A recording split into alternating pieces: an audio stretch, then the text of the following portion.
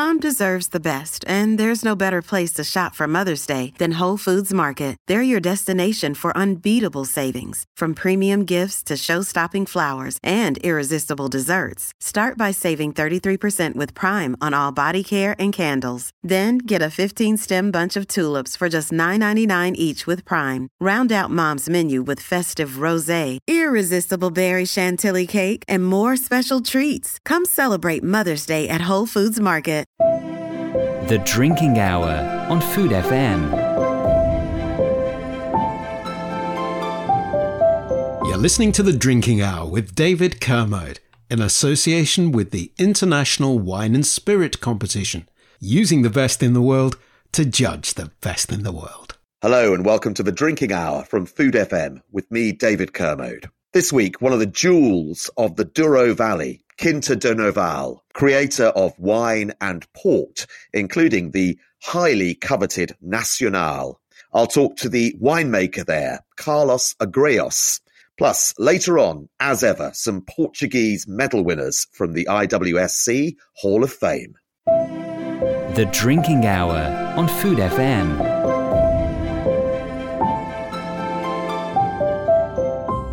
There are few wine regions, if any, the world over, so spectacular as the Douro Valley. Stone walls cascade down steep terraces as the river snakes below. Famous first and foremost for the port that was historically matured down on the coast at Vila Nova de Gaia. These days, it is also celebrated for its still wines. Quinta do Noval is one of the great names established in 1715. It's now part of the Axa Millesime group of wineries, and as a result has seen significant investment in innovation and expansion. An impressive range of still wines make up a growing part of the portfolio, but Nacional is undoubtedly its most celebrated creation, a single plot port from 2 hectares of ungrafted pre-phylloxera vines. It is unsurprisingly coveted by collectors and costs a lot. I was fortunate enough to visit the historic Quinta last autumn and taste Nacional as well. The winemaker there, his technical director, is Carlos Agreos, and he joins me now from the Quinta. Carlos, welcome to the Drinking Hour. Thank you, David. It's great to have you. There's lots to talk about, and obviously the iconic Quinta Noval is our priority. But first of all, we've got to talk about you, really. Winemaking kind of runs in your blood, doesn't it? Yes, it does. It runs in the family, actually. So we've been in the Douro since the midst of the 19th century.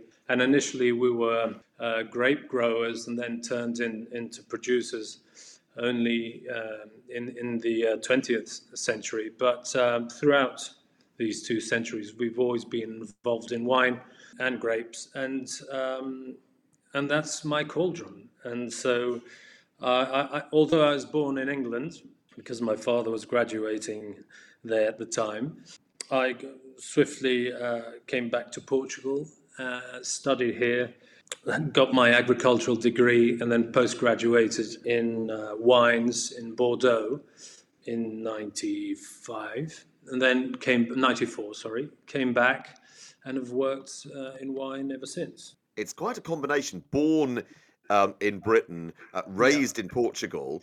You did, part of your wine education in Bordeaux. Yes. Obviously, that was in French. So you must have the most extraordinary array of languages. Well, not extraordinary. I do speak fluent English and Portuguese, but I'm still okay with French and Spanish. So I would say 4 languages. That's pretty good to me. Certainly a lot more than I speak. And tell us about why you wanted to make wine. Well, that's often questioned about that. And I think, as you mentioned before, it's something that runs in your blood, isn't it? Since I was always involved in the harvests when I was a kid, running around our family winery in Somermed Ribatua, and you've been to harvest before, there's that wonderful scent of fermentation and all those floral aromas and fruity aromas that are flying around the winery. And that once you're involved with those scents, they never seem to leave your head, really. Since it's one of those things, it's all about the scent, I think, and the smell involved around fermenting liquids, and this time and wine. I think that anytime one is exposed to this frequently as a child, it doesn't leave our brain, really. And so it's a fairly simple answer, I think. Yeah, well, it makes sense because there is an unmistakable aroma that kind of draws you into a winery. Although I should add, I've never made a wine in my life. But you cut your teeth in the home of one of my favourite wines, Margaux, didn't you? Yes, I was. When I was post-graduating in Bordeaux, I actually worked for some months at Cantenac Brown, which is not far from Margaux at all, and belongs to AXA, also AXA Millésime, who are owners of Quinta do Noval. So my time in Bordeaux was spent largely or mostly at Cantenac Brown. So what did working at one of those great Bordeaux estates instill in you as a winemaker? Well, everything was so different because when I went over to France, I was only really used to port wine, and I had never been directly involved in dry wines, and so that was all a new experience. And obviously, at the time, French wineries were miles ahead of most of the Portuguese wineries, and further equipped also, and especially the Douro wineries.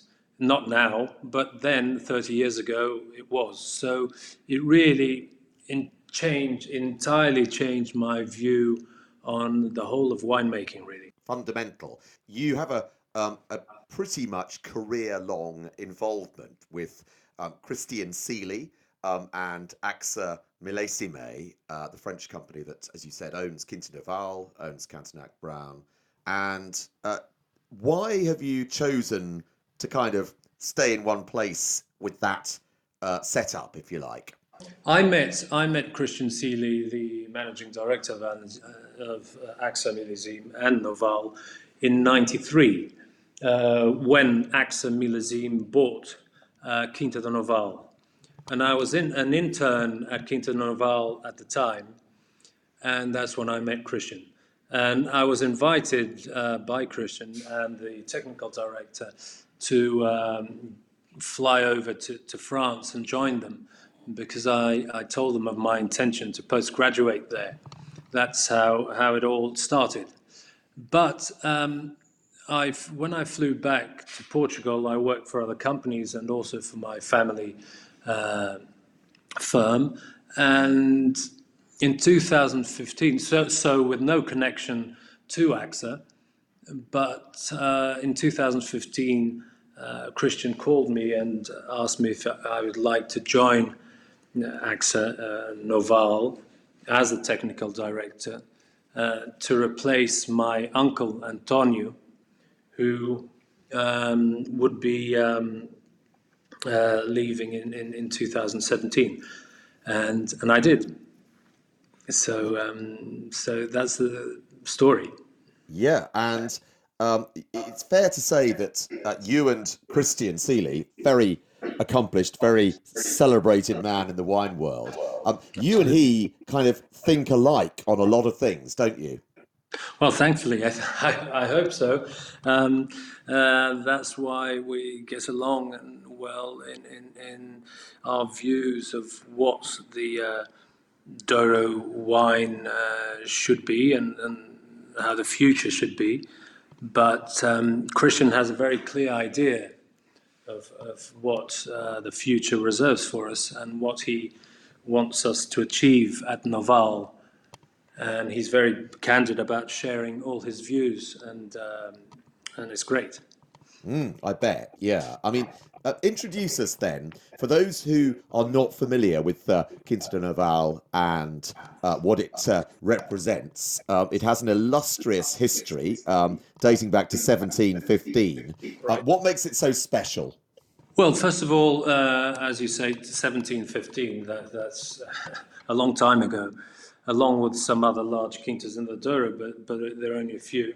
So it has a very illustrious career or history, but it's always been known for its premium ports and for ports, if you like, and throughout the centuries, and it has had many owners, but I think the pivotal point was when after the phylloxera ravaged through the whole valley, as it did in France also, and virtually destroyed all the vineyards.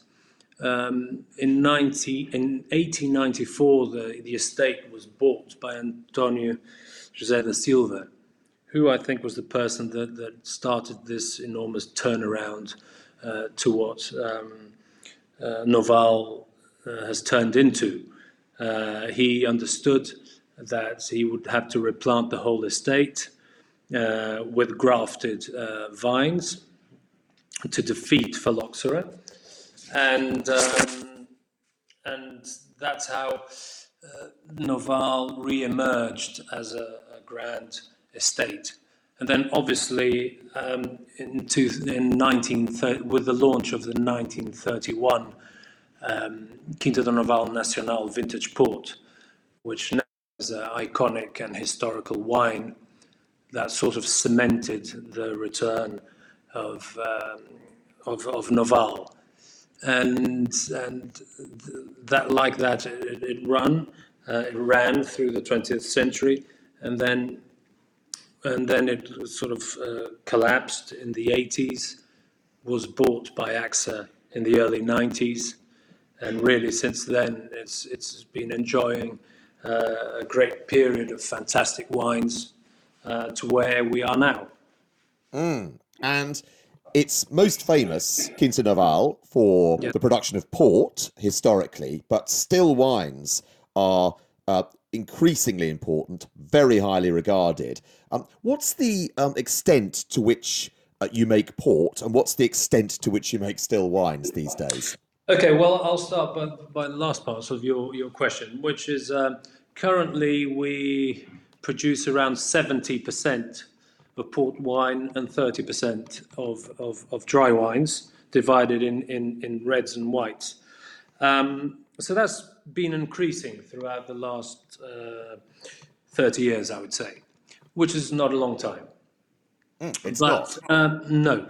And the advent of dry wines in the Douro is recent anyway, because if you take the Barca Velha, the well-known Barca Velha red wine from the Douro, it was created in the 50s of the last century, and then not much happened after that, and so dry wines really only emerged in the late 80s of the last century. So it's all very recent.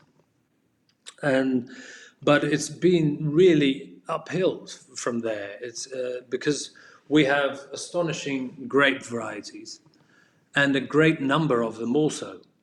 I'm not quite certain if this number is absolutely correct, but we have at least 67 different red grape varieties in the Douro, and 49 white grape varieties. So you can imagine the extent of the wines we can make. And not even a third of these varieties are still quite understood to make dry wines. Although in field blends, that's how historically port wine was made. But of course, dry wines is a different matter altogether. I would point out that perhaps most of the red wines are produced with 6 or 7 varieties, perhaps. the same with white wines. So you can imagine the future. Since the demand is there, and now we have the technology, we have all the young winemakers and winemakers from my generation that have traveled and studied abroad. They all bring in their experiences and their experience and are trialing with all these varieties. And that's probably why the Douro nowadays is one of the most motivating and fascinating wine regions in the world to work. We can produce world quality port wines, red wines, white wines, even sparkling wines, all in the same region. It's like a kind of playground almost for a winemaker, with the sheer array of grape varieties and also the terroir aspect, the elevation, etc., that you're dealing with there, isn't it? And that's very well put and very well said. Playground. It is. For anyone who makes wine to have all these varieties at our disposal, it's extraordinary. Tell us about, we're not going to get through 67, but tell us about some of the key varieties and their impact for you. Okay, well, clearly the Touriga Nacional will have to stand out. That's good. And then secondly, Touriga Francesa, then Tinta Roriz, Sousão, and Tintucão. Those would be the main ones. We also work with Tinta Amarela. That's also very good. And Tinta Francisca, we have a few hectares. Those for red wines. Mm-hmm. And for white wines, mostly Vinhozinho, Gouveia, and Rabigato. Although we do use a bit of Bodega de Ladinho also. So we work mostly with 5 or 6 red grape varieties and 4 white varieties. And is your focus primarily on blending with the still wines? I would say so, because we like to, well, first of all, we understand our vineyards and our grapes. So that enables us to co-ferment. I personally prefer, whenever I can, obviously, blend the grapes in the tank and leave them to ferment together. I think the marriage between the varieties is better together. And that's our view. Although some wines, obviously, we blend them after, but we prefer to co-ferment. And I think that comes from the port wine, really, because port wine is always co-fermented. We never ferment a varietal on its own for port wine. So, Carlos, just explain, you alluded there to it, but why co-fermentation is such a significant factor in the wines that you're dealing with in the Douro? I think the answer really, it's always related to port. And if we think that all the great ports, and certainly all the great ports at Noval, have always been made by co-fermenting varieties, that I think leads us to where we are at co-fermenting for dry wines. And as I said before, we prefer to do that than actually blending the wines after they're made. It's a bit like the field blend, the concept being, that it's exactly it. Yes, it kind of happens there in the vineyard. It's a more natural process, I guess, in a sense. Well, it is. And take Nacional, for instance. It's a field blend, and we pick it and pick all the grapes in one day and co-ferment them all together. And we have a remarkable result. I suppose if we picked them all individually and fermented them separately, we wouldn't achieve the same results. So there's a lot of chemical reactions going on during co-fermentation that, in our view, produce better wines.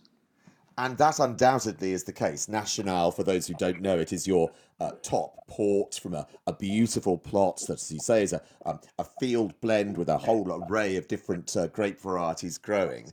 But Yes. this might sound like a very basic question, but surely not everything can be ripe at the same time on the same given day that you pick. Okay. Two things there. That you're correct, absolutely right. Not all varieties ripen at the same time, but in the case of a Nacional, or the old traditional old vines, as we call them, with mixed varieties, they were planted like that on purpose. So that means that when you decide to harvest, you are actually picking varieties that are overripe, some that are just ripe, and others that are underripe. And this blend together gives us a homogeneous must every year.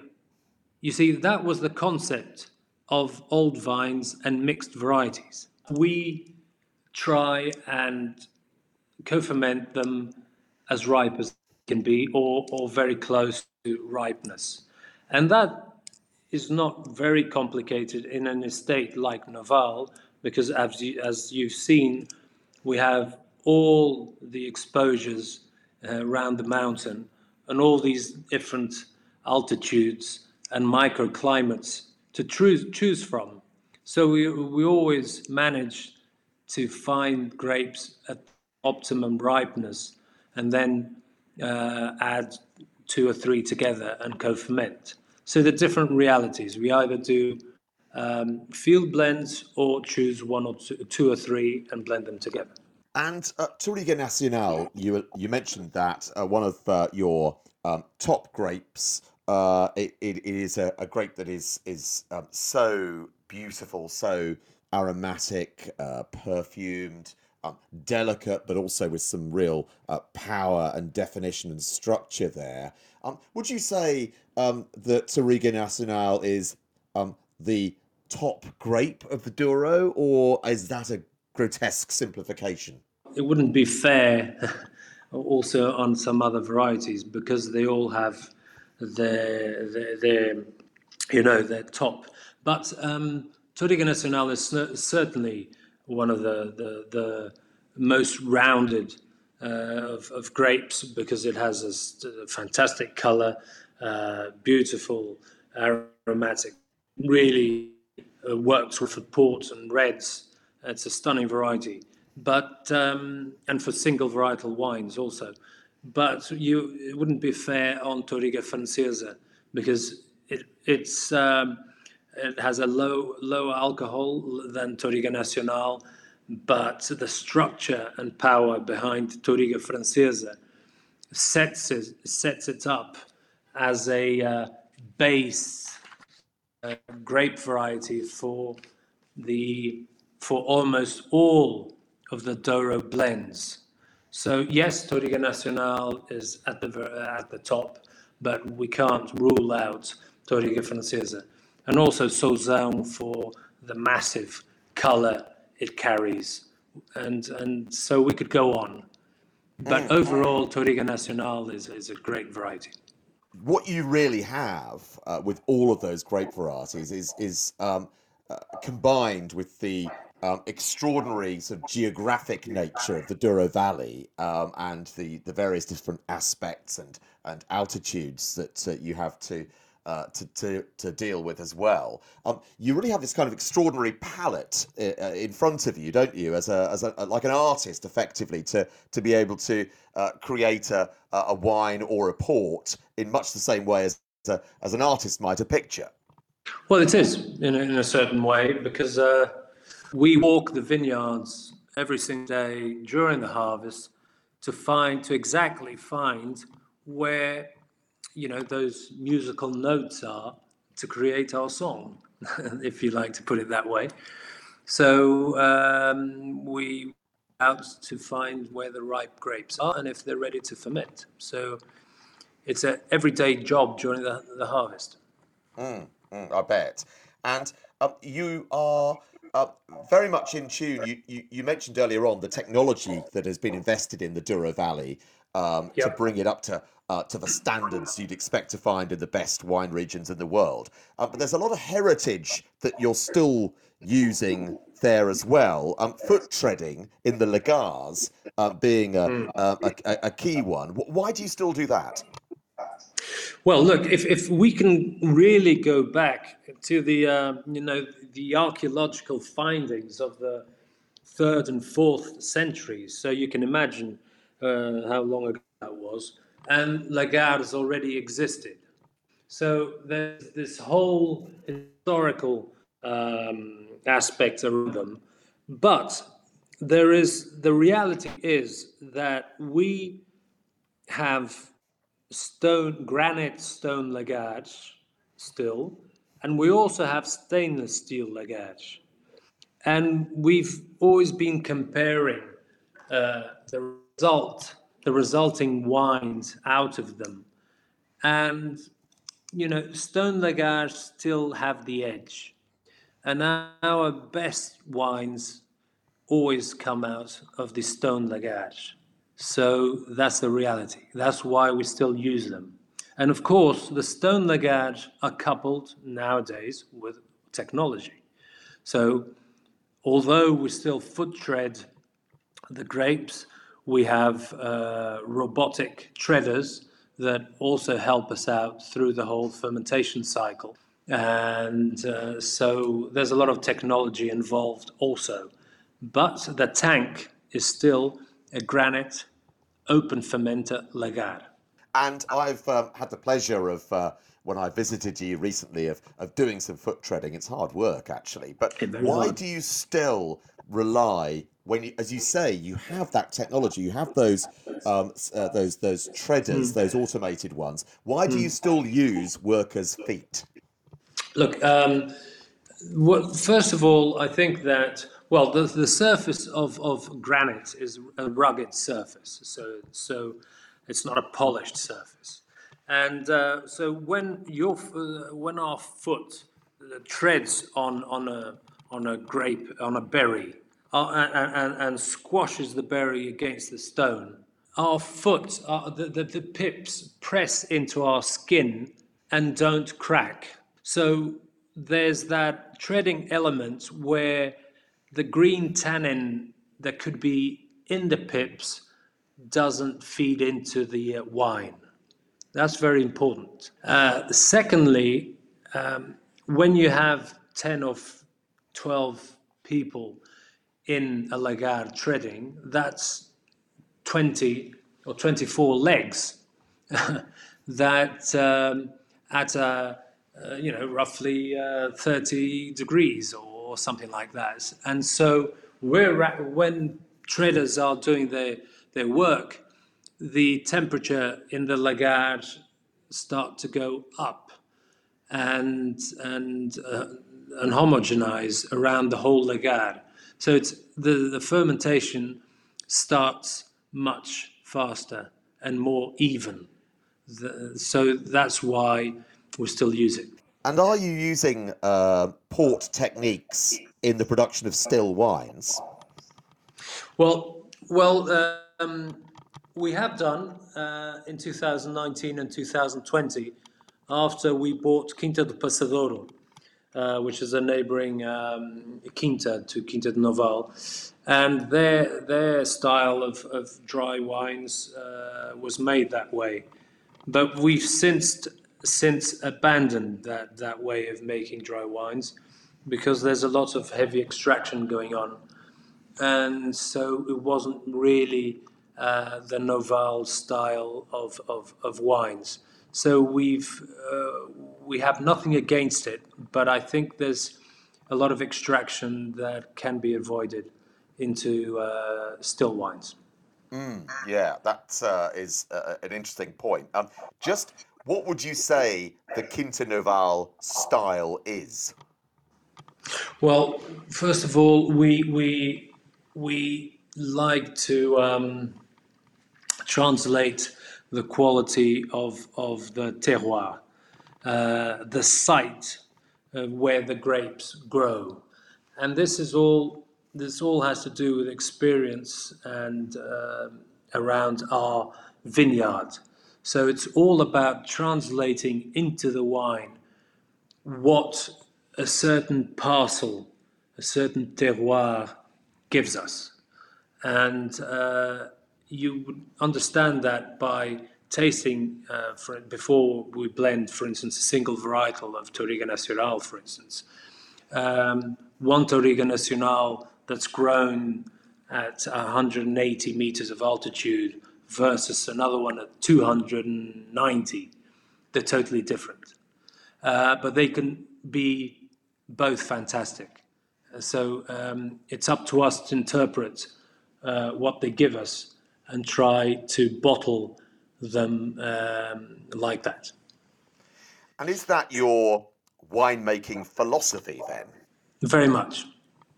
Very much. We're always very excited when we find that we can replicate one wine because a given parcel or vineyard is what it gives us. And I think that's the most fascinating part of it all. It's not just about blending Touriga Nacional for the sake of it being Touriga Nacional. It's more a question of it's a Touriga Nacional of a given parcel in a given place. So it gives us, it always gives us that style of wine. So I think it's all about the terroir, really. Yeah. And when it comes to the ports, Quinta Noval is relatively unusual in that it makes more declarations than some other port houses. Could you just explain, because it's very confusing actually, can you just explain to those listening how a declaration works and what it really means? Well, a declaration, first of all, is not something that is, we just declare, a given vintage is declared. No, it's when a general or classic declaration is when the most important port houses declare their vintage port.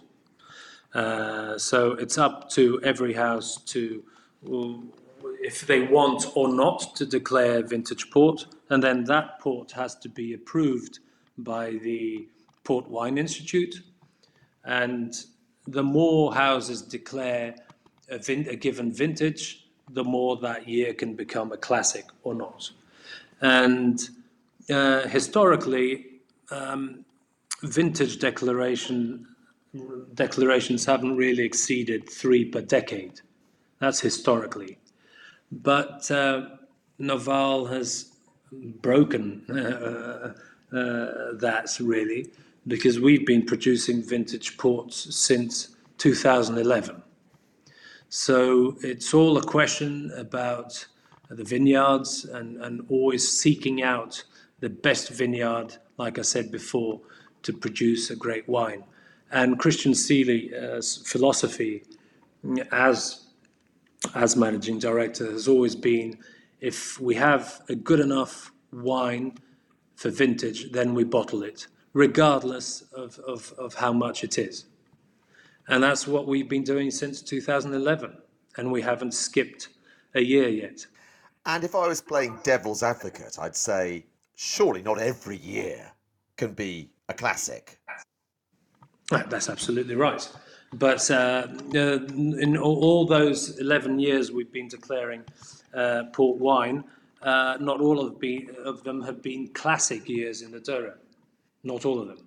And when we look back, when we look back and taste all our wines, in our mind, all of them are vintage wines.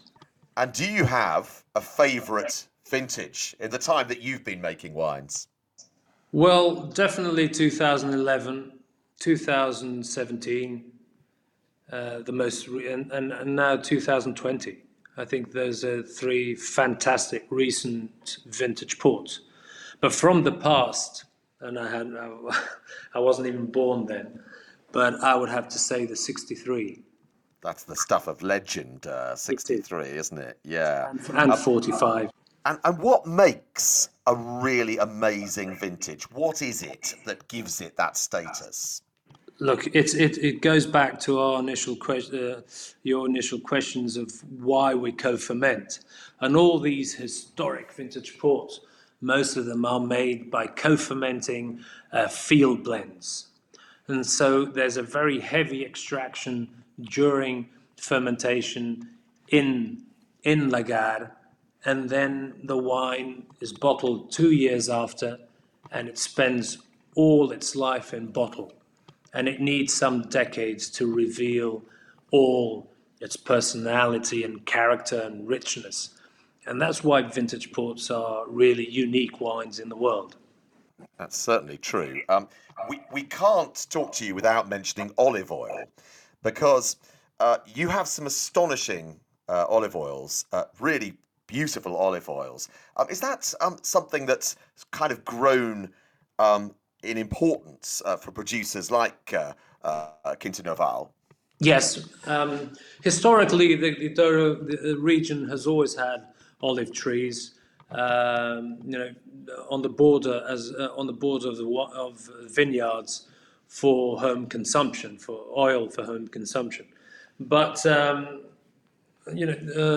recently, I would say 20 years ago, we started looking to olive oil very seriously, because we have some stunning olive varieties, and so there wouldn't make much sense at all that we weren't able to produce good olive oil.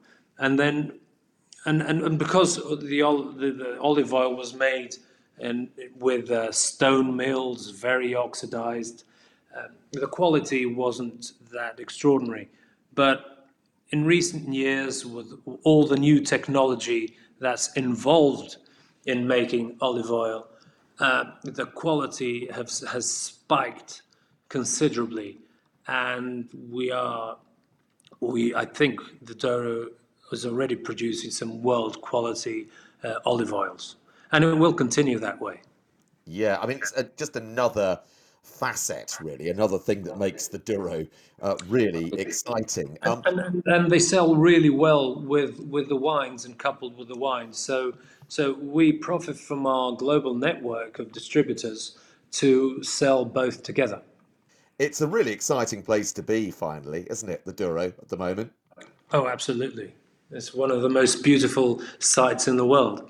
Thank you so much. It's been great to chat to you, and thank you very much. We'll leave you to enjoy an evening in the Douro, and thank you very much for joining us on The Drinking Hour. Lovely to be here, David. The Drinking Hour on Food FM. You're listening to The Drinking Hour with David Kermode, in association with the International Wine and Spirit Competition, using the best in the world to judge the best in the world.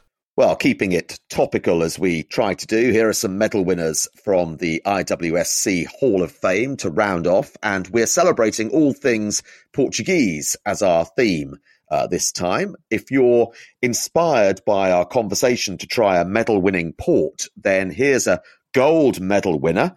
It notched up 97 points from the judging panel, headed by Brazilian Master of Wine Dirceu Viana Jr., an expert on Portuguese wines.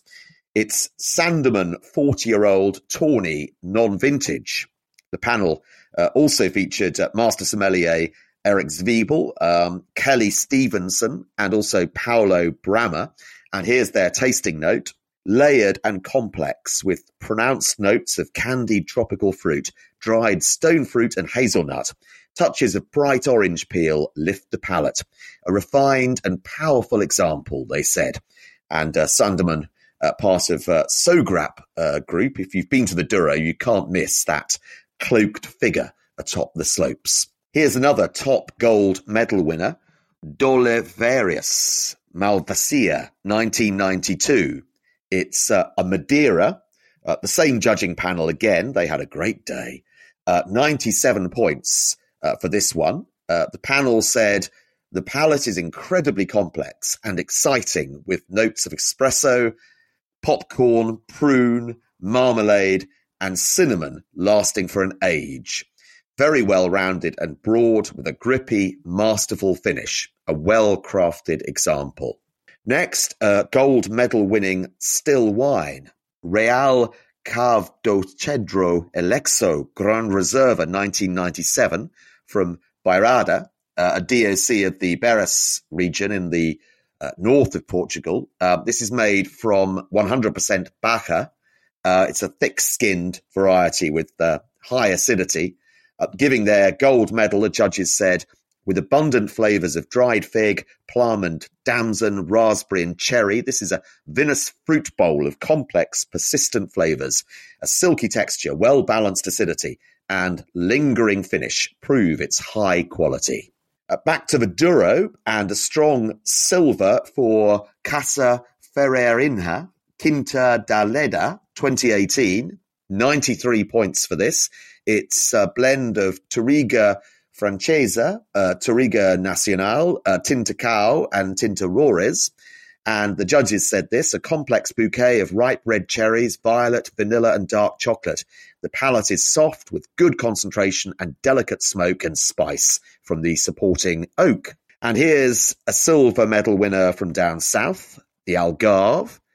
Casa Santos Lima Alria Reserva 2019 won 91 points. The judges said this. Cocoa, black currant, cherry and berries on the nose, more berries and vanilla flow on the velvety rich palate. Freshness underpins the long, juicy, dark chocolate finish. And it's our not-so-chocolatey finish now. That's it for another episode of The Drinking Hour. My thanks to Carlos and the team at Quinta do Noval, and also Fiona Campbell too. Next time, we look back at the highlights of Series 8, from Alice Lascelles to Stephen Brooke and more. And we're looking forward to our 100th episode in just a month's time. More about that soon. Thank you for listening. Do join us next time. The Drinking Hour on Food FM. You're listening to The Drinking Hour with David Kermode in association with the International Wine and Spirit Competition, using the best in the world to judge the best in the world.